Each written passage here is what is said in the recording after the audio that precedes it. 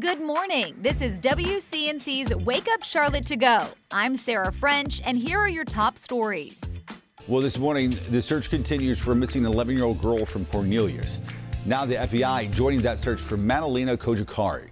She was last seen on November 23rd, but was just reported missing last week. Over the weekend, her mother and stepfather arrested for failing to report her disappearance. Wake Up Charlotte's Tradisha Woodard joins us now live this morning. And Tradisha, we're expecting Madalena's father to make his first appearance in court sometime this morning. That's right, Ben. We also reached out to neighbors who are still shocked by the news. They say the neighborhood is a pretty quiet neighborhood and the family tends to stay to themselves. They say right now all they can do is hope and pray that Madalena returns home safely. Today, the stepfather of the missing 11-year-old girl, Madalena Kojikari, will appear in court after both parents were arrested by the Cornelius Police Department Saturday in connection to her disappearance. Officials say both parents failed to report her disappearance to law enforcement, leaving the community in shock and neighbors searching for answers. It's very concerning that something like this could happen, that it was so close to us. I would assume that they are suspects. We also spoke with a former FBI agent who says the timeline of the event doesn't add up, with the day she was last seen and the time she was reported missing 22 days apart. You would assume that the district would ask after a few days because they send notes home. And now in the digital age, we all get emails when our kids are out of school for one day. So the parents knew immediately that the child was not in school. And the mom is set to make an appearance in court tomorrow as officials continue to investigate. They're asking anyone with any new information to come forward.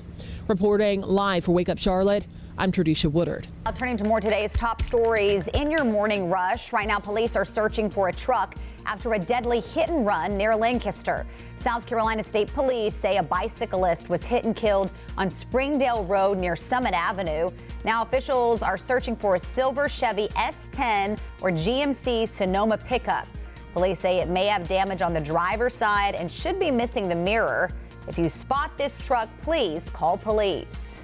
Charlotte-Mecklenburg school leaders inching closer to finding its next interim superintendent. Tomorrow, school officials will meet to finalize a new interim superintendent contract. Current leader Hugh Hadabaugh set to step down at the end of the month. Meanwhile, today, school leaders will meet with county commissioners for a special joint meeting. The two boards expect to discuss everything from student outcomes to school security. This morning meeting kicks off at 8 o'clock.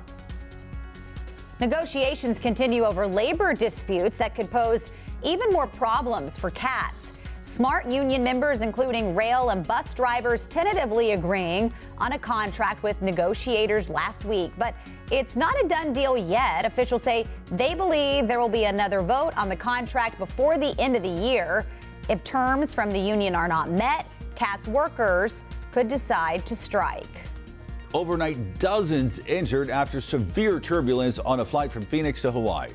Officials say 20 Hawaiian Airlines passengers were taken to the hospital, 11 considered seriously injured. All of it happening just 30 minutes before landing in Honolulu. The turbulence reportedly sent passengers flying out of their seats. As of this morning, no one's considered critically injured.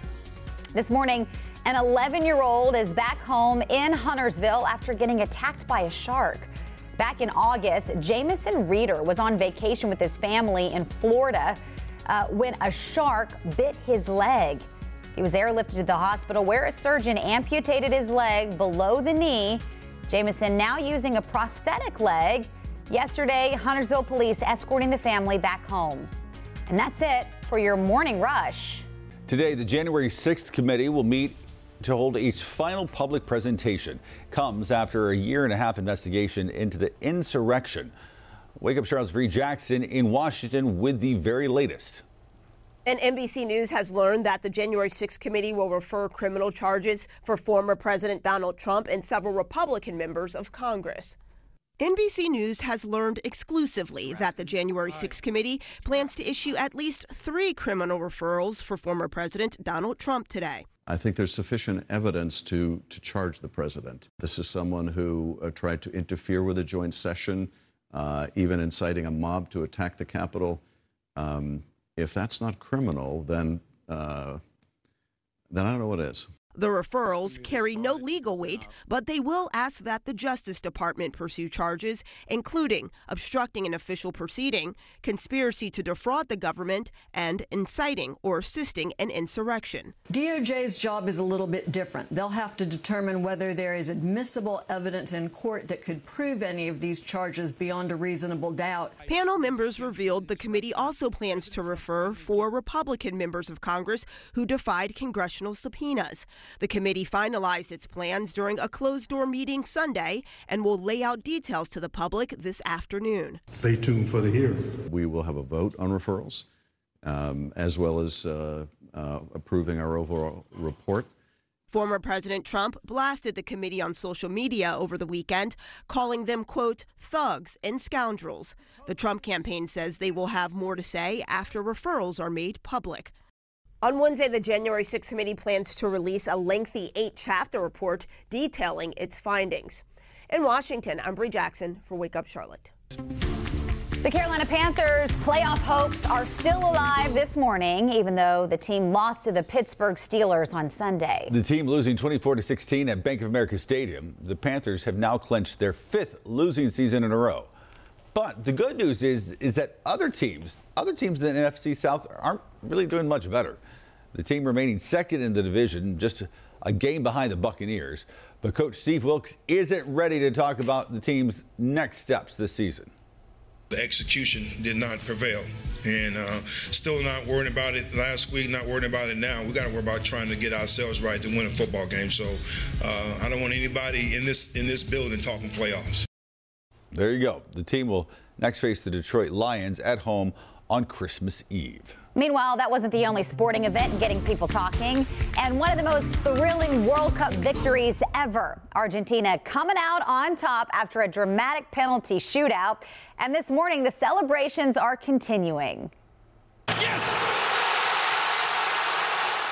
It was a match for the ages, the World Cup fairy tale ending Argentina set out for. Superstar Lionel Messi with the first goal on a penalty kick. Messi scores! The team scoring one more after dominating the first half. Here it comes, Di Maria! The stadium erupting with excitement. But in the second half, France getting back in the game with 3 goals.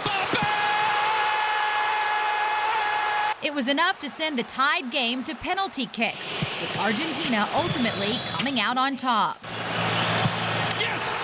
The excitement stretching from Buenos Aires to Romir Bearden Park here in Charlotte.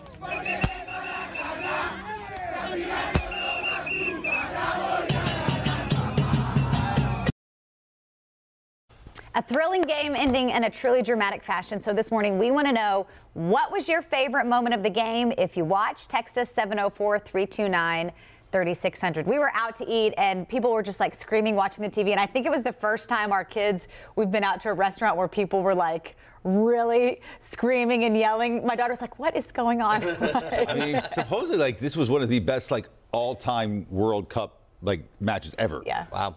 I know. That's awesome. All right. Thanks for listening. You can find all these stories and more right now on WCNC.com. Join the Wake Up Charlotte team weekday mornings on WCNC Charlotte from 4:30 to 7 a.m. Like and subscribe to our podcast and tell a friend.